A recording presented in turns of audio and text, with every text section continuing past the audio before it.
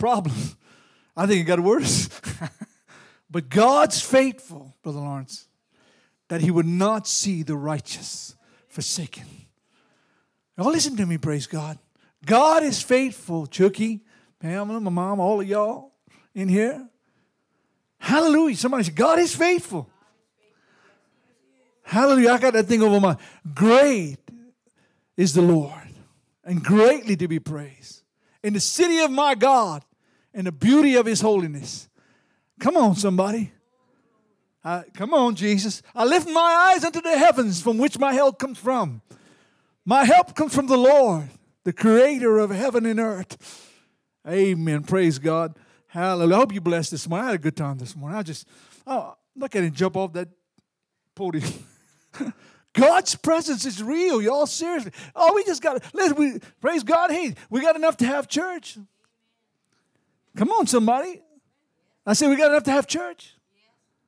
Some people rained out. They couldn't come. I understand that. Praise God. But we still going to have church. I almost didn't have church. I saw that rain falling. I said, Lord. Janet said, Lenny, we're going to wait. Sometimes you got to have a wife tell you something you can listen to. Got to wait. Wait. Amen. You know, we talk about a lot of preachers of the past, the Swaggers, Billy Graham. But we have a preacher in this church called Billy Boog. My boy's been a blessing to me. I thank God that he's here with me. Praise God. Fine minister of the gospel, learning so much. Going to do a lot for the Lord, Boog. Amen. So let's introduce Boogie, the evangelist, the prophet, whatever you want to call him.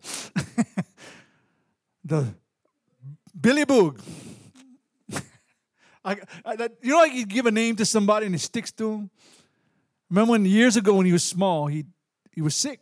He was a baby. But when he began to start walking, was in the hospital. And he'd take off. And he was fast. He's still fast. And he's running down. He's about a year old, Jen, maybe? The nurse says, come here, Peanut. I said, nope, he's not. So we're not going to call him Peanut. We're going to call him Boogie. And anybody that knows him, they ask him, what's your real name? Mr. Anthony Hayes, the scholar, the author, Billy Boog. Amen. Hallelujah. Go ahead, my son. All right. Well, good morning, everybody. I know with that rain, I'm sure many of y'all almost had to bring canoes to church this morning, but it's okay. We didn't have to. So we're going to pray this morning. Lord, I pray, Lord, you bless me, Lord, and bless us, Lord, with a good message today. And give me the strength, Lord, to preach your word and fill me. In Jesus' name we pray. Amen. All right. Now, I want to talk about a message that's been on my heart for a long time. You know, in the Bible, there's a lot of symbolism in the Bible, but there's also real events that happen in the Bible. And so when you read the Bible, you have to make sure, like, okay, what is symbolism and what is reality, or what's the real deal? Now, they got some people, they take it completely out of context. Like, I was watching a documentary the other day, and they were saying, well, Moses was not a real event. It was just all allegorical. It was just a story that Moses parted the Red Sea. So there's some people, Christian or non, they take it like everything in the Bible is as a symbolism or as an allegory, and it's not true. But there's some parts in the Bible that there is stories and there's allegory. Jesus used many of them. Like, for example, Jesus says, I am the door. He was not really a door, but he was using that door as a symbol of him. The rock, or if it was a symbol of him. And then if you look in the book of Revelations, the woman with the 12 stars, she represents Israel. And the sun underneath her feet and the moon underneath her feet, she represents Israel. And sometimes in the dragon in the Revelation, it represents the devil, and sometimes the one world government. So there's a lot of symbologies in the Bible. But so this morning, we're going to actually look at two symbologies that I think is pretty amazing. We're going to turn to Revelations chapter 3 and verses 18. Let me know when you're there.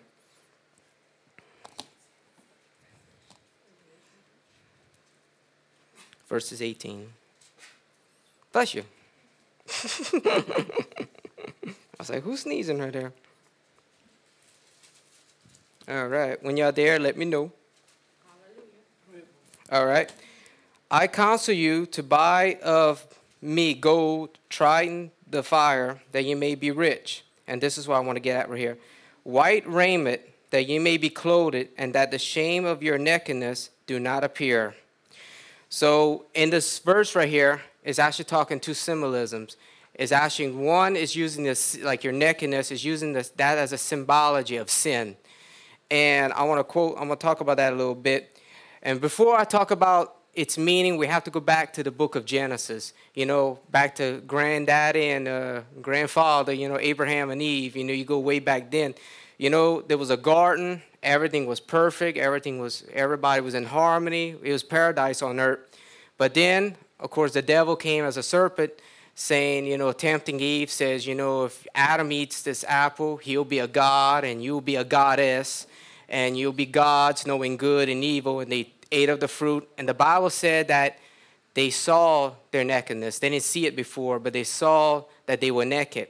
Now, this is not scripture. And it's not to start a big debate over. It's just somebody's theology thinking or whatever. Some people believe that before Adam and Eve sinned, that they had the Shekinah glory of God on them.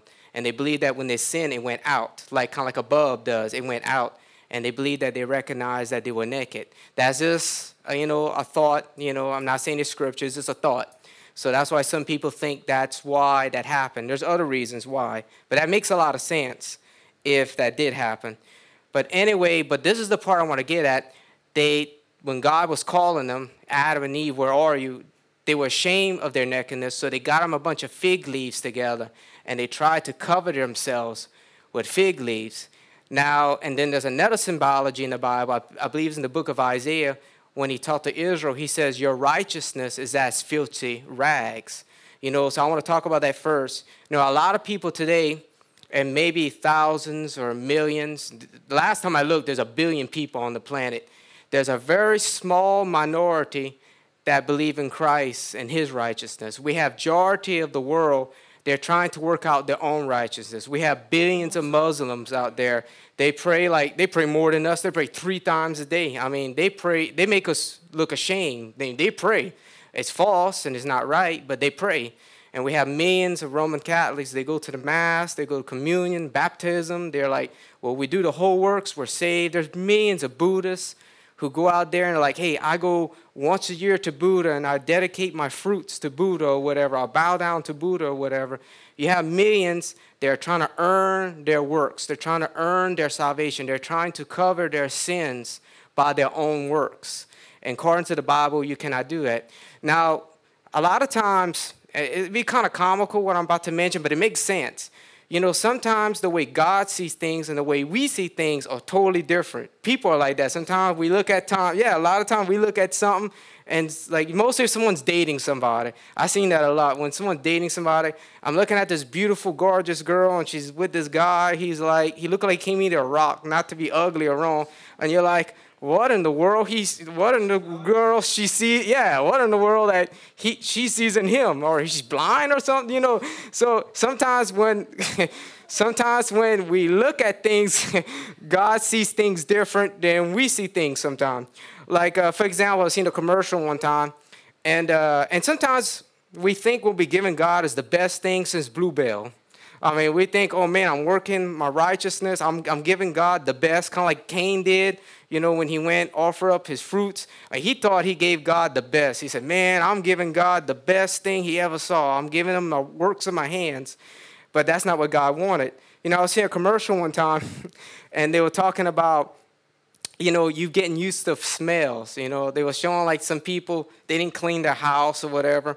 And they were used to it. They were nose blind, They were eating. I was seeing they were eating the table, and everything was clean. But the guy says, "This is what's really going on." He shows them eating on top of a dumpster, and they had a little trash can on the side, and a cat. A cat was, So it makes sense because what they were nose blind. What they were seeing, they thought it was okay. They thought it was fine. This is normal for us.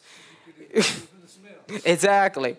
But see, that's what people do with God. They're like, well, I'm giving you my good works. I'm giving you my righteousness. And we think God is happy with it, or we think God is satisfied with it. But he don't see it quite like the way we see it. Exactly. It's a bad odor to God. And I like how it says in the book of Isaiah, your righteousness is as filthy rags. So I won't get into detail why it was used in that area, but that's how God looks when they don't have Christ's righteousness on them. He looks at them as naked. You know, when you see somebody naked, you're like, you know, you turn away quick. You know, that's how what God does with people. You know, when you're naked or you don't have his righteousness, he's like, it don't please him. It don't look great to him. That's why most people believe when Jesus was on the cross and when Jesus cried, when he said, well, I won't say the Hebrew word, but he said that, why are you forsaking me? Most people believe because Christ was naked on the cross, and not just because he was naked, because the sin that was the world was placed upon him. He was like, he had to turn because it was nakedness to God. The sin was so grievous to him that he had to turn. So it's the same thing with us today. And a lot of people are like, man, how can I solve this situation? And some people are sincere. It's just people are led to wrong roads. And a lot of people, they want to please God. They want to cover their nakedness of their sin, but they go to good works. You know, it says in the book of Ephesians, chapter 2, verses 8 and 9, it says, for by grace you are saved through faith, is not of works that no man should boast. It's the gift of God. So the Bible makes it clear you cannot earn your way to heaven. You cannot strive your way to heaven. You know, I was watching a documentary one time. I watch a lot of documentaries. I was watching one time where they were showing, I think it was in Italy, where they had a lot of Roman Catholics, and not to pick on them, but it's just the idea. They were up on in Italy, they had these steps, and they believed this is where Jesus went to. There's no proof of that, but that's what they said. That Jesus walked on these very steps, and you have people kissing the steps. You know, you have people doing pilgrimage to it, and they're earning their good works. They're trying to earn. They don't realize they're putting on old junk. They're putting old smelly things on them. They're putting old works that don't smell great to God. Now you're asking, okay, what can be done to solve this problem? What can be done instead of good works? What can replace it? Well, I'm glad you asked. Now we're gonna talk about something what happened. Now, when Adam and Eve, when God called them, they said, Adam and Eve, where are you? And said, well, we hid ourselves because we were naked. Then God went to the thing, said, why? Who told you were naked? And you know, we know the story. Eve blamed the devil. Adam blamed his wife. Nothing new in this world. But anyway, and then God cursed the serpent, said, upon your belly you should roll for the rest of your life. And then he also told him that, you know, he gave him the promise of the seed, that he said, because the seed of the woman will bruise the head of the serpent, talking about Christ in the far distant future, when Christ was going to come and stamp Satan on the head when he was at the cross. But one thing you notice that he took a lamb. Now, if you look through the Bible, if you look through since Genesis, and you look all the way to the book of Revelations, the lamb always symbolized Christ. Matter of fact, John the Baptist said, behold the Lamb of God that takes away the sins of the world. So he's always been portrayed or symbolized the lamb as Christ. And then he took the lamb and he took off its fur. He took off his sheepskin, and he placed it on Adam and he placed it on Eve. Now, when God saw that, he did not see Adam and Eve and their sin no longer. Of course, they would have to be redeemed through the common redeemer, but spiritually speaking, when God put that on them, he did not see them no more. He did not see their sin anymore. He saw the blood. He saw Jesus Christ and him crucified, and the faith in the Lord Jesus Christ. Because if he would have saw them without that, he would have saw their sin. He would have saw their pollution. He would have saw their filth. But when he placed that, he focused, he was satisfied, and he saw that. He did not see their sin no longer. It's the same thing with us. When we get saved and we put our faith in Christ and we put our faith in the cross, and that, you know, the blood is upon us, you know, Christ sees us in a whole different way. You know, he don't see us as a sinful person no more. He said, now I see them, they're righteous like me, and they're part of me now. And a lot of people don't realize how thank God, Christ looks different than we do. When we look at people, we're like, oh, they're not saved, or they'll never make it. You don't know what Christ sees.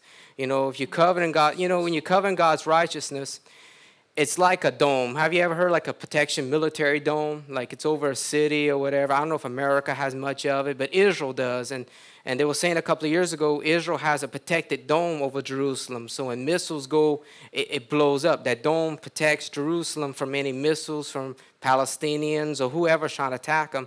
It protects them. Well, that's what Christ's righteousness does with us. It protects us from sin. It protects us from the tribulations in this life, and it protects us from the next that is to come. It's to protect you from sin. It's to protect you from things. And why it's so important, why you have to have this righteousness. You say, well, what's the big deal? Why should I have Christ's righteousness on me? Well, it's to protect you for a lot of reasons. Of course, in this life and the next to come. You know, the devil is accuser. The Bible says, you know, the law is too. The devil and the law, the law is good, of course, and the devil's not, but they both are your accusers. They're both there to accuse you. Neither one has grace, really. They're both there to accuse you of sin, and you need somebody there to be your advocate. You need someone there to be your representative. It's kind of like, you know, you go into court, and you have a lawyer, and, you know, the judge is there and everyone's there, and that lawyer brings out your case. He's there to protect you. He's there to help you win your case. And, you know, and then some people try to do it themselves. I don't think that goes too well. They're not good at it anyway. But you need a lawyer there to protect you. So it's the same thing with God's righteousness. When you have his righteousness on you, you're wearing his righteousness.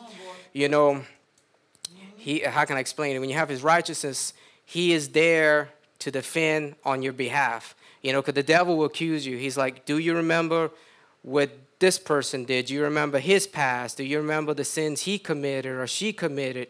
And then that protects you. That, you know, it's kind of like what happened in the book of Exodus when, I like that phrase, when the Bible says they put the blood over the doorposts, it passed over them.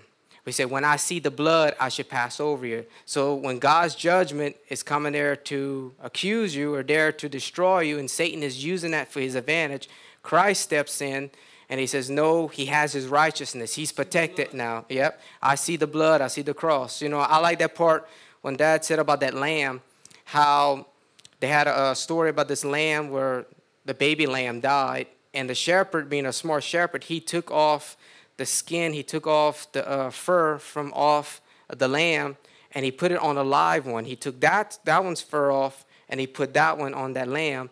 And when she smelled it, she smelled her baby. She smelled that even it wasn't, she smelled her baby. And it's the same thing what Christ does with us. When we put on his righteousness, he smells us, and he's like, he's one of mine. He's one of my righteousness. He has faith in me.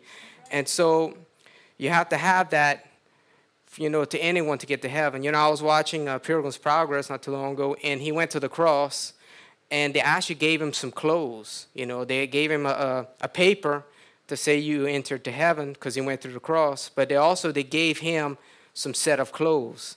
And in the book, like in the Bible, it symbolized Christ's righteousness. So when he got to the celestial city, when they see his scroll and they saw his clothes, they know that he went to the cross. So you got Christ's righteousness to cover you and protect you from your sins and being bombarded by all kind of things that's going on. I want to read something that's pretty interesting. It's called as a biography that was written by John Bunyan. It's about his biography. Y'all know about him. He wrote Pilgrim's Progress. And there's something he says in here that's pretty interesting. I like. He says, for my righteousness was Jesus Christ himself, the same yesterday, today, and forever.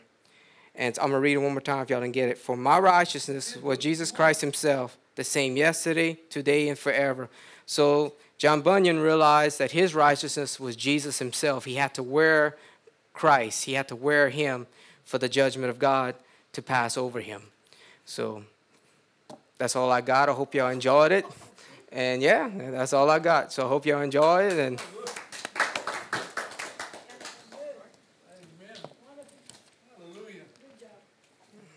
short and sweet.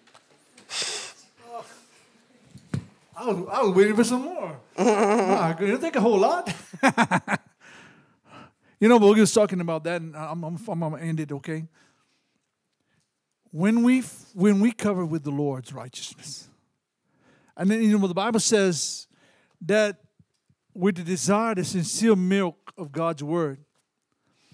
And years ago, the Lord showed me that. He said, you know, when a sheep is nursing, a baby sheep, The one thing I didn't know it, that's her sheep, she smells her milk. I thought about that. I said, man, that'll preach. When Jesus smells you, like Book said, does he smell his milk? Does he smell his righteousness? My Lord, come on, somebody. Well, I go to church. That's not what I'm talking about. Does he smell his milk? And the desired, sincere milk of God's word is when God's word becomes part of you. When you wake up in the morning, you think Jesus. When you make decisions in your life, you think Jesus. We all heard that little saying, what would Jesus do? That milk has to penetrate the flesh, right? It builds up, it builds up a little too much, but it builds up in fat. Come on, somebody.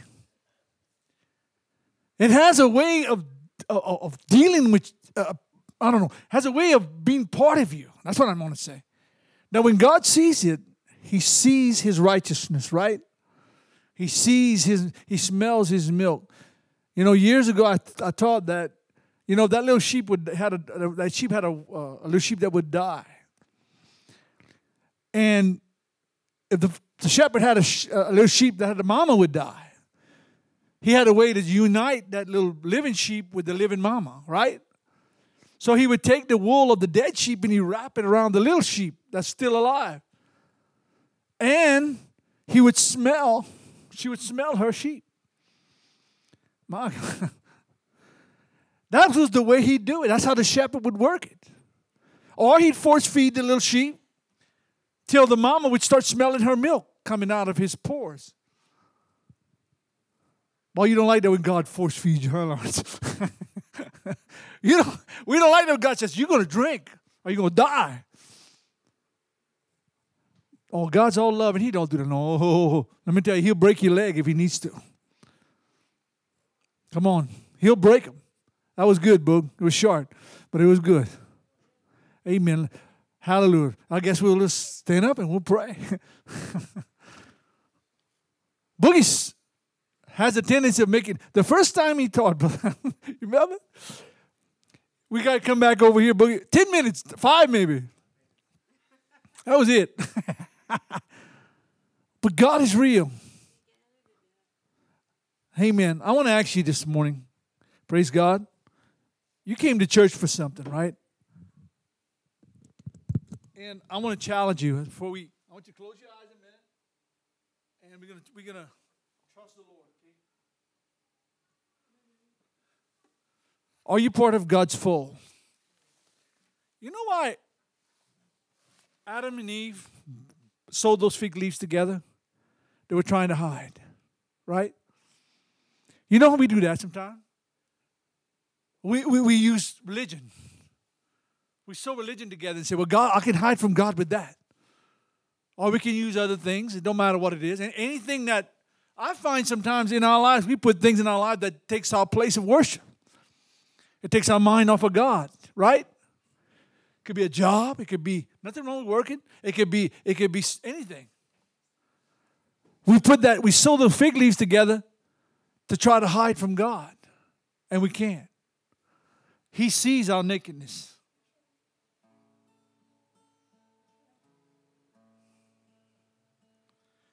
Do you love the Lord this morning? We're going to worship Him a few more minutes, praise God. In a lonely cattle stable in Bethlehem, there were signs of new construction on a mighty span. But the hearts of all the lost cast a shadow of the cross, that babe in Mary's crib. Soon be mercy's bridge. Just across the river, heaven's side, it was much too hard to swim with no boat to ride. God made a way that couldn't fail. No rugged cross, 3 rusty nails, that babe in Mary's crib. soon be mercy's bridge. You must cross, but you must cross the Calvary way that leads tonight unto the brightest day. Jesus died that you and I could live. Leave all your guilt. Mercy builds a bridge. You must cross the Calvary way that leads tonight unto the brightest day. Jesus died that you and I could live. Leave all your guilt. Mercy builds a bridge. Somebody said, thank God for His mercy. You know, Boogie was right.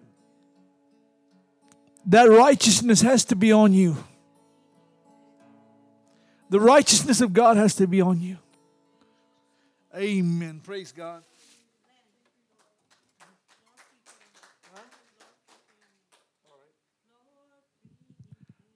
Amen. Yeah, that's a good one.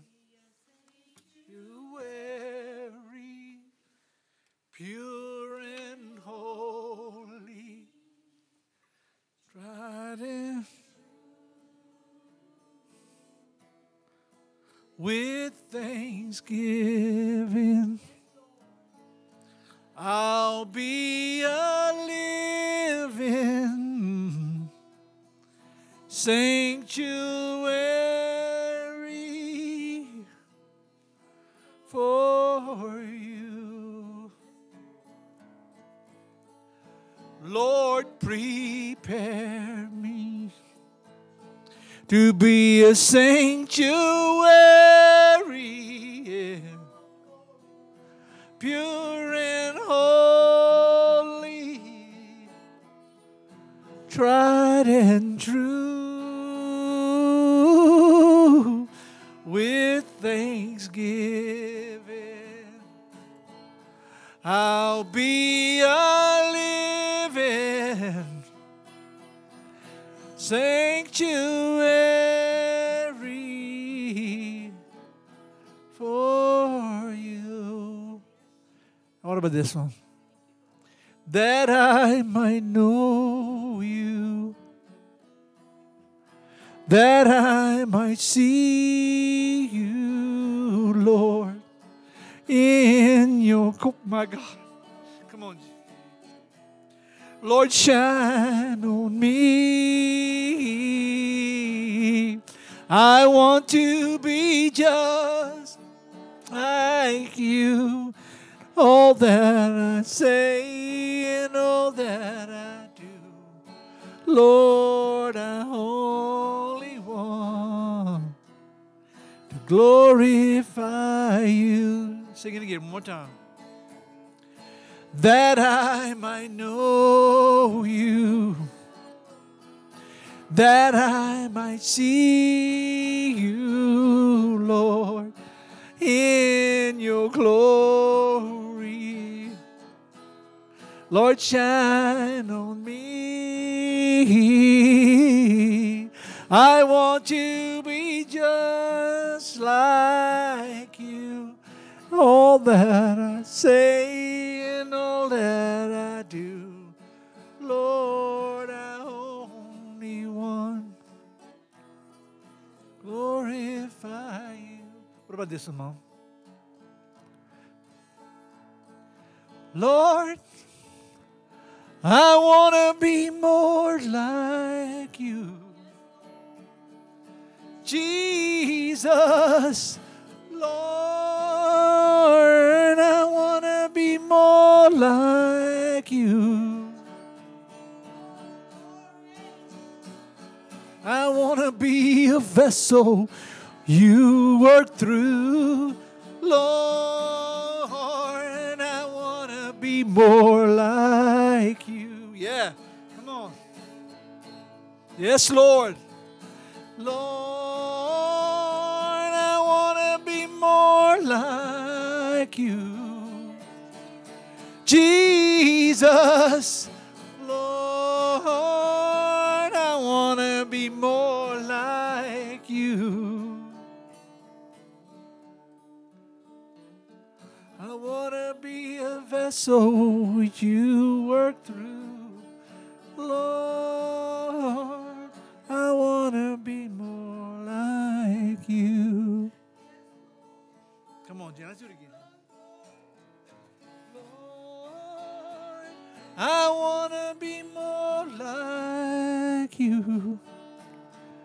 Jesus, Lord, I want to be more like you. I want to be a vessel that you walk through. Lord, I want to be more like you. My God, my God. Lord, I want to be more like you. Jesus, Lord, I want to be more like you. I want to be a vessel that you go through, Lord.